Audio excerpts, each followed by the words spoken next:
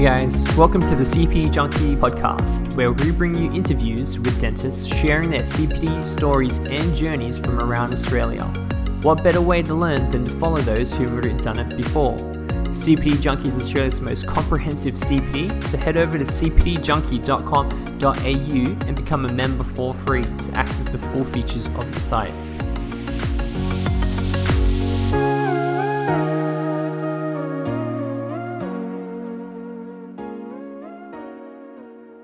I'm your host, Lauren Stone, and tonight we are joined by Jonathan Michael.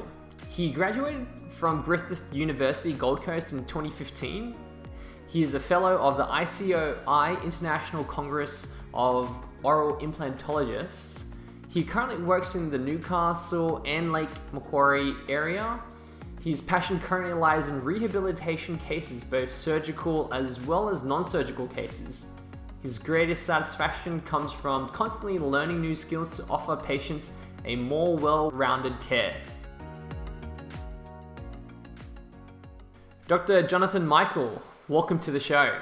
You've previously mentioned that you had interests in periodontics and orthodontics, as well as considering specialization. Since then, it seems your passion now lies in more full mouth rehabilitation of either surgical or non-surgical in nature. Tell us about your journeys there.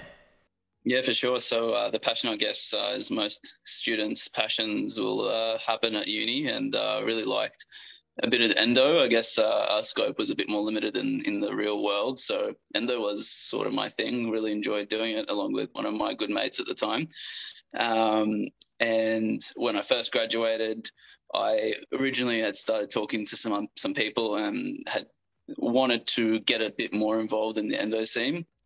The first job I had didn't have a whole lot of endo equipment, but I tried to make do with what we had. But I guess as the days progressed, I started to find other things that I guess found more interesting and more enjoyable, and sort of started to sway away from endodontics. Perio wasn't as big of a deal, although I didn't have any sort of implant exposure in the first year or probably even 18 months. So that passion also started to fizzle a little bit until I changed jobs and found a different mentor, and there was a lot more surgery involved there, and I started to get more interested in implants, started to do a few more implant-related training courses, and that's when things started happening in that direction, and I definitely would say that that's where my passion was. And I guess at the same time, I could go back to uni and say I really liked oral surgery at uni as well. I was definitely happy to get my hands dirty there. But at the time, I don't know if I think it's possible now, but at the time, the oral surgery degree from Sydney Uni got canned. So I lost interest when there was no real true specialization option straight out of uni, because it was something I originally wanted to do. But now I'm happy as a general dentist with special interests, not really wanting to specialize as such anymore, but just to continue learning new skills in the fields that I really like. So yeah, that's where I'm at now. All right, so would you say that your early interest was due to your tutor or senior dentist that you were working alongside? And when you changed jobs, that was kind of what led you down to more of what you're interested in now? Like the full mouth rehabilitation side of things? Yeah, definitely. The second boss that I had, he was the one that introduced me. He and she actually was a husband and wife. They introduced me to CEREC dentistry, which I was super keen on getting involved in, loving technology as most people around our age do. And he would do fairly big cases, and he also teed up with Dr. Murray Orr from the Gold Coast, who went to Griffith as well. I knew Murray from uni at the time. He was a few years above me though, but Murray helped us do quite a nice case one day where he came down from Queensland to Newcastle, and we did a full mouth upper and lower, all with CEREC over a course of a weekend. It wasn't my case, it was my boss's case, but I was sort of involved the whole way, helping with the designing on the CEREC, and that's when digital dentistry became a thing and full mouth rehab became a thing. And from there, I guess I developed my own passion in wanting to do more surgical things, because quite often a full mouth rehab would present itself, but a lot of the time teeth would be missing. So it was either do big bridges or simple bridges, even, to then having to refer off to perios or max faxes to do the implant side of the work for you. And for me, I have no issues with referring work out. I still refer things out a lot. But I also felt I wanted to be the entire journey for the patient. I didn't want to have to send them away. And so implants became the next step for me. I thought, okay, I need to do some implants here so that I can tie in both the surgical aspects of dentistry and the non-surgical to be able to deliver the care all-roundedly for the patient without having to refer them off, unless, of course, it was beyond my scope or beyond something I'd be comfortable doing. Right, so it sounds like you had a pretty good mentors. You got in the deep end early on. Yeah, definitely. Well, the first place I even worked at, I had no one working with me. I was completely new grad. No boss was at the practice at any point. He was at his own practice. So I had to sort of figure it out all on my own. And that was interesting. I guess it suited my personality. I never really wanted a lot of people over my shoulders. Even at uni, I hated having to wait for tutors to come and check simple steps that we'd already been taught to do. So I did enjoy that freedom, but a lot of the time there were bigger things I wanted to learn about. It would have been nice to have someone there to have bounced ideas off. And often on weekends, I would hit that boss up and say, "Hey man, like, how do I do this? How do I do that?" And that was good too. And my current boss, or bosses plural, they're definitely really big on the implant scene as well. So now I'm getting to really fulfill my true implant love, getting to do lots of cases, because I guess that's what patients seek at our practices at the moment. Which is awesome, and I can learn from them as well and their experiences in the past and their ongoing experiences. So yeah, definitely bosses have shaped where my direction is going. That's not to say if I went somewhere else, I would start liking something else. I think implants and reconstructive work is where I've found my happy place. That's for sure. Cool. Your Instagram profile says you're a registered Invisalign provider, certified digital smile design provider, but here I also have dermal fillers certification and a registered, I'm going to say this wrong, phlebotomist. What CPD did you do to get to this point? So I did use some elaborate words that I guess are not tech. One could say they're true, others could say that I'm not technically not. Specifically, the phlebotomist one. So phlebotomist is effectively being able to draw blood. Any dentist can actually draw blood without any further training. It's really just comes down to whether you're confident to do it or not. But having said that, I did do a PRF course down in Sydney with Dr. Michael Walker through Biomeden. It was just it was either one day or a weekend course. I forget that now. It was inspired actually by Dr. Ken Lee, who loves his CGF. And there was a whole debate about PRF and CGF. And to me, it was all the same, despite what both camps would say, I suppose. And the PRF course seemed a lot simpler at the time for me to get into. And to be honest, a bit more cost effective. It was shorter. It didn't really cover as much as what Ken's CGF course would cover. But for me, Ken, I did an implant year-long training with Ken, and he talked a lot about the applications of CGF/PRF throughout that. So I didn't feel like I needed to do a whole nother course to learn how to use the blood concentrates, the autogenous blood. Yes, the ABCs. Autogenous blood concentrates. So I just went with Dr. Michael Walker's course instead, being a shorter, cheaper course. And we got to practice on each other, how to draw blood, and also the different applications that Joseph Shukran had not come up with as such, but had sort of fine-tuned. And that was a really good course. But that wasn't the first surgical course, obviously. All the implant stuff came first. And that was one that helped to take my implants. I'm not going to use the word level because you don't need to do CGF or PRF to do better at implants by any means, but it's like an accessory really, and it gives us slightly better outcomes, some nice soft tissue healing. So it was nice to tie that in with my implant journey. Right, so you did the implants first because you were dealing with those kind of patients and those kind of procedures And that's why you decided to dive into those courses?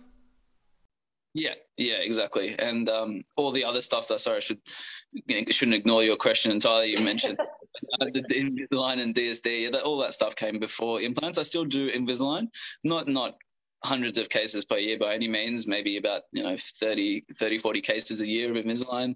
I still enjoy a little bit of orthodontics. I don't do it purely for orthodontics sake. I would say I do it pre-restoratively speaking, to put teeth into slightly better restorative positions for those more complicated cases. So that's why I try and focus my Invisalign on. And the DSD, it ties in with that as well. So being able to do both DSD and Invisalign collaborations, that was something that was really cool to have that joint account when it first, I don't know if it first became a thing. It was in 2018 when they started to do that. It started becoming common to get DSD to communicate with the Invisalign account and do the planning for you, so that your DSD was had some orthodontic component in it as well. So that's where those two different training little mini residency courses came in, I suppose. Right. So you did do the fixed learning first, or did you jump into the branded, Invisalign first, then go on from there? How's that? Yeah, no, good question. There was another little branded one that I actually started off with, which was CFast. I believe CFast is the same company possibly as ClearCorrect, or maybe they're not anymore. At the time, I think they were. So CFast was clear brackets that got vacuum formed into acrylic, effectively, like into suck downs, and placed by the specialist or whoever, the technician, I suppose, that did the planning. And you pretty much did quadrant at a time and do all the brackets all at once. And I guess in a similar fashion to Invisalign, where you would see the before and after, and they would then put the brackets in the right places and give you a whole bunch of wires that you would have to change based on your own knowledge, I suppose. You'd start off with the smaller wire and then go, or bigger wire, I think, go to the smaller wire. I don't really do any fixed cases anymore. Since doing Invisalign, I completely lost interest in fixed cases, which I guess that comes down to me not really having a deep passion in orthodontics, to have pursued both. I just wanted that little, I guess, call it means to an end.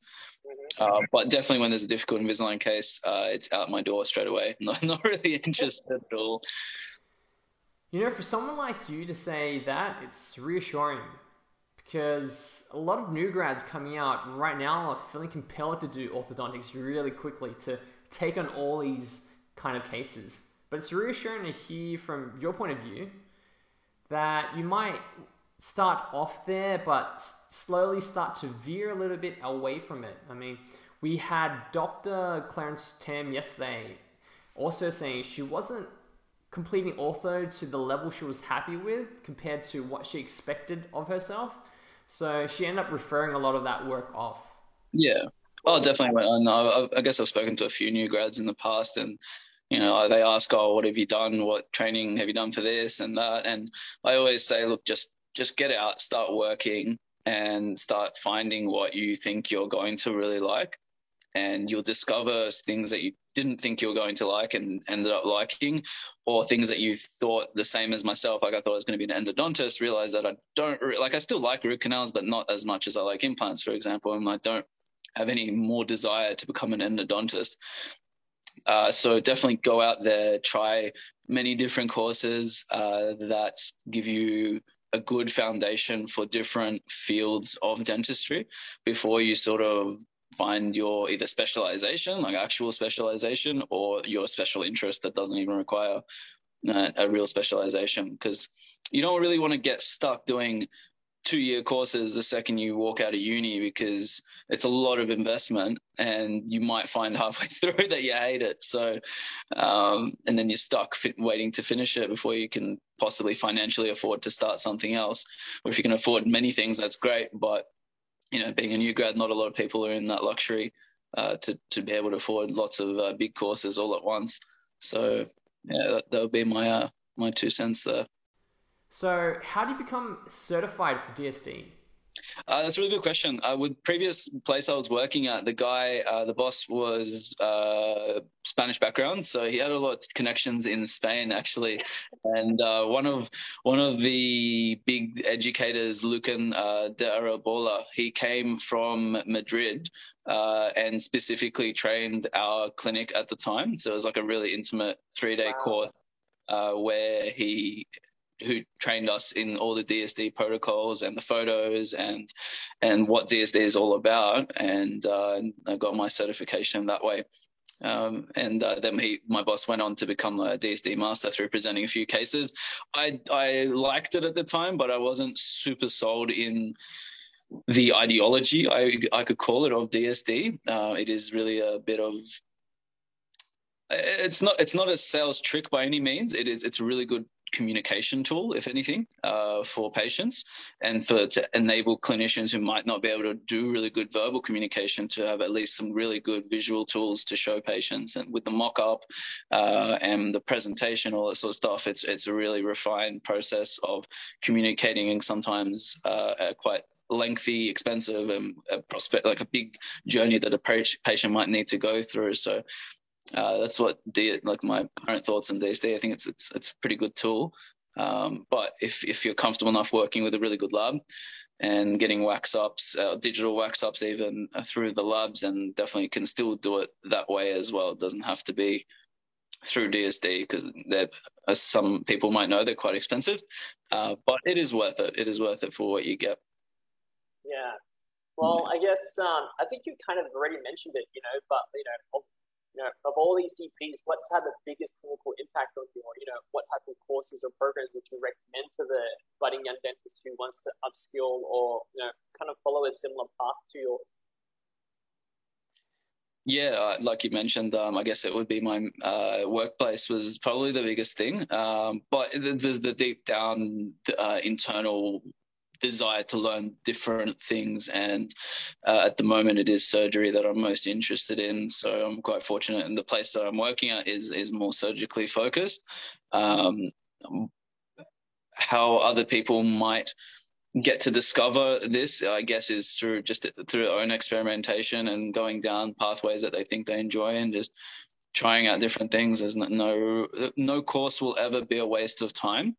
At the end of the day, you'll learn something, either that you like something or you don't like something, but it's still a learning experience either way. So there's never be afraid. A lot of people come to me and say, oh, but I'm worried I don't want to do this course in case I don't actually really want to go down this pathway.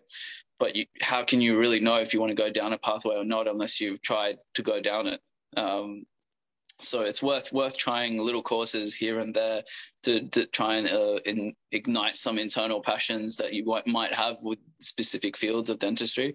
And if nothing tickles your fancy in those, then do another course that might potentially inspire another part of your brain that really likes endo or really likes perio, and then that's when you'll know that's what you really want to do. So never be afraid to try different courses before deciding what you really want to do.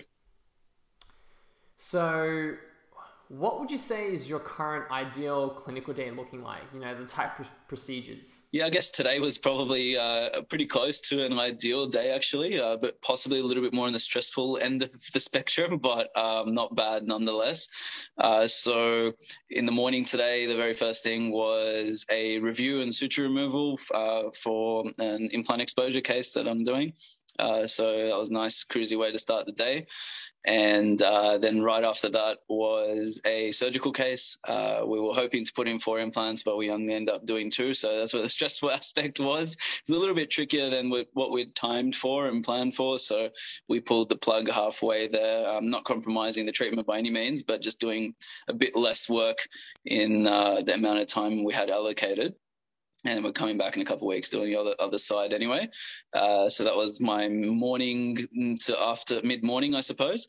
And then the afternoon, I had a CEREC crown, which was cool. It was nice. It's nice using the Prime Scan and the Prime Mill. It's a pretty cool tool. If people haven't used the CEREC or the new CEREC, it's really good. Makes things easier for a lot of cases. So that was the CEREC in the afternoon, and in between the CEREC, I was scanning for an Invisalign case, actually, through a friend's sister. So, yeah, I guess there's a bit of everything, a bit of surgery, a bit of reviews, a bit of prosthodontics, and a bit of Invisalign today. That would probably be a day that I would like to repeat. If not that, then a day where I'm doing an all-on-4. And I just block out my whole day and just do an all-on-4, and that's about it. I don't really, maybe some reviews or consults in the afternoon, but nothing too strenuous after a day like that. I'm not really at the stage where I can pump out a few of those in a day. So I like to take it a bit more cruisy after a big surgery like that. I think one of the things a lot of new grads realize when they want to get into that early on, it's pretty full on. How long would you say it takes you, to do a full mouth rehab? That's like a full day, isn't it? Yeah, look, at this point in time, a full upper arch of crown preps is 3 or 4 hours. So it's my morning. For that level, when it's not surgically based, I don't mind having more appointments in the afternoon that involve similar things or a little bit more thinking. But with surgery, I'm still not at that point yet where I'm keen to do big cases in the afternoon as well. My brain power has sort of expired by the end of the surgery. Since I'm stitching up, I can't wait to finish stitching. So those bigger surgical cases, I'm not quite there yet. But for prosthodontic stuff, I'm not there yet either, but definitely much more comfortable doing bigger cases in shorter timeframes at this point in time. But it does take time, like you're saying. This is my 6th year out now, and probably a year or two ago, it would take me a good chunk of a day to do the same thing that I'm doing now. And that comes with, I guess, more practical experience, more just getting more cases happening, and also just a bit more this day-to-day hand skills developing over time, allowing me to get these bigger jobs done at a faster rate, not necessarily compromising the care, but just being able to do it more quickly. I never imagined I could do that many crown preps in such a short period of time. It would take me a good hour and a half when I first graduated to a crown prep, and now doing 12 in 3 or 4 hours is not something I thought I'd ever be able to do. So definitely take it easy when you first graduate, and you'll get there. If that's what your passion is, you'll be able to get there. Yeah, I guess it's more about the systems you kind of have in place that you've built up, and everyone's all on the same page, so then you can move at that kind of pace, right? Yeah, definitely. And it's having really good nurses as well, and that understand how you want to work, and they play a big role in how quickly you get things done. Because if you're sitting there waiting for them to get things, it chews up time. So, yeah, lots of factors, not necessarily just the skill level of where that person's at. I guess. What do you want your ideal clinical, non-clinical day to look like in 5 years' time? What kind of CPD do you want to do to get to that point? Yeah, that's a good question. To be honest, at the moment, it would just be more of the bigger cases that I'm doing and less of the things that I don't want to be doing. I still like doing fillings, but I have lost a little bit of interest in trying to make a filling look like it's better than every crown that's ever been made. We don't, patients appreciate it, but not enough for it to be a big impact on me to feel like I am doing them huge service compared to some of the other things that I do. There's not to discount people that are really amazingly talented at doing composites. I still look at them on Instagram and think, this is amazing. Like, I wish I could do this, but I guess my passion is sort of fizzling away from that a little bit. So I guess cutting out a good chunk of fillings out of my day, if I still have that many in 5 years' time, doing more surgical cases for sure, and expanding my scope within the surgical realm. And continuing in the prosthodontic side of things with the rehab cases, and look, occasional root canal here and there, I don't mind. So keeps things interesting, keeps the skills going. But yeah, I don't want to ever see kids. That's one thing I don't really want to do. Don't be like that. I love them. I'm pretty good at talking to them, but when it comes to working on them, I'm just losing interest so quickly. The last 2 years, when I get booked a kid, I'll go to reception and say, "Why is there a kid in my book right now?" I've got a therapist, so that's her job. So, you've mentioned a few already, but is there any particular CPD courses that are in your eyes? I know it's COVID right now, fair enough. you can't travel out, but, pre-COVID or after this COVID, what did you want to do? Yeah, for sure. It's a good question. Yeah, I was saying to you before this chat started that 2020 was a year where I didn't really do much CPD at all. I think I was just finishing Ken Lee's course at the start before Corona hit. And then since then, I didn't really look into doing courses as such, but I did enroll into the Masters Oral Implantology at Goethe University. I was quite fortunate to be accepted into the program. It was meant to start, my first semester was meant to start last October. Of course, we couldn't travel to Germany for that. It's partially online, but there are 4 sessions in person. And they potentially were going to allow it to be done online with some parts that had to be done on campus, but it wasn't really clear or whether or not it had to be done on campus or didn't have to be done on campus. So I've just postponed that now till there's a little bit more clarity what I can be doing with that. But that's definitely my next to-do list when it comes to surgery and implantology. I'd love to do my master's so that I have a really concrete foundation of everything I've already learned and been practicing, and acquire some new knowledge, some more scientific backing behind all the things that I do. So that from the surgical side of things, that's what I'd really like to do. There are some amazing courses though in Australia that some of the mentors that I've had over the years are running at the moment. And not to advertise for them or anything like that. I'm not paid to do so, but yeah, like the AIA, Australian Implant Academy, they're doing some awesome courses. Dean Lysenblatt Dean Lysenblatt and David Attia. They were my first 2 guys that I got in touch with when I first started doing implants. David, was 2 years above me at uni, so I knew him from a while ago. But Dean was his mentor actually at Goethe University. And so when they joined together and did a course for basic implantology with surgical hands-on, I was quick to do that and went to Cambodia and did that. And now they've sort of parted their ways in terms of CPD. And David's got his own thing, I think, with the Implant Institute, and Dean's got his position there at the AIAT lecturing, amongst other lecturers as well. So that's a pretty good one in Australia that I would potentially be doing some components of it, because I think they've got some full arch courses coming up. So I'd like to do them. But I'm not sure when that will be just yet. So that's really mostly my CPD at the moment will be more implant focused, because I feel like there's still heaps for me to learn, and maybe there might be some soft tissue stuff in there as well, because that's another area that I'm lacking on at the moment. And I've been not experimenting as such, because I've done a few little soft tissue courses, but still trying out things on patients with let's call it 75-85% success rate. So I'd like to learn a few more hands-on tricks from some masters out there to get that percentage up a bit higher, and then give me a bit more confidence in the tricks and tools and techniques that have been shown already. But yeah, definitely a lot of courses end up meaning you need to buy a lot of equipment.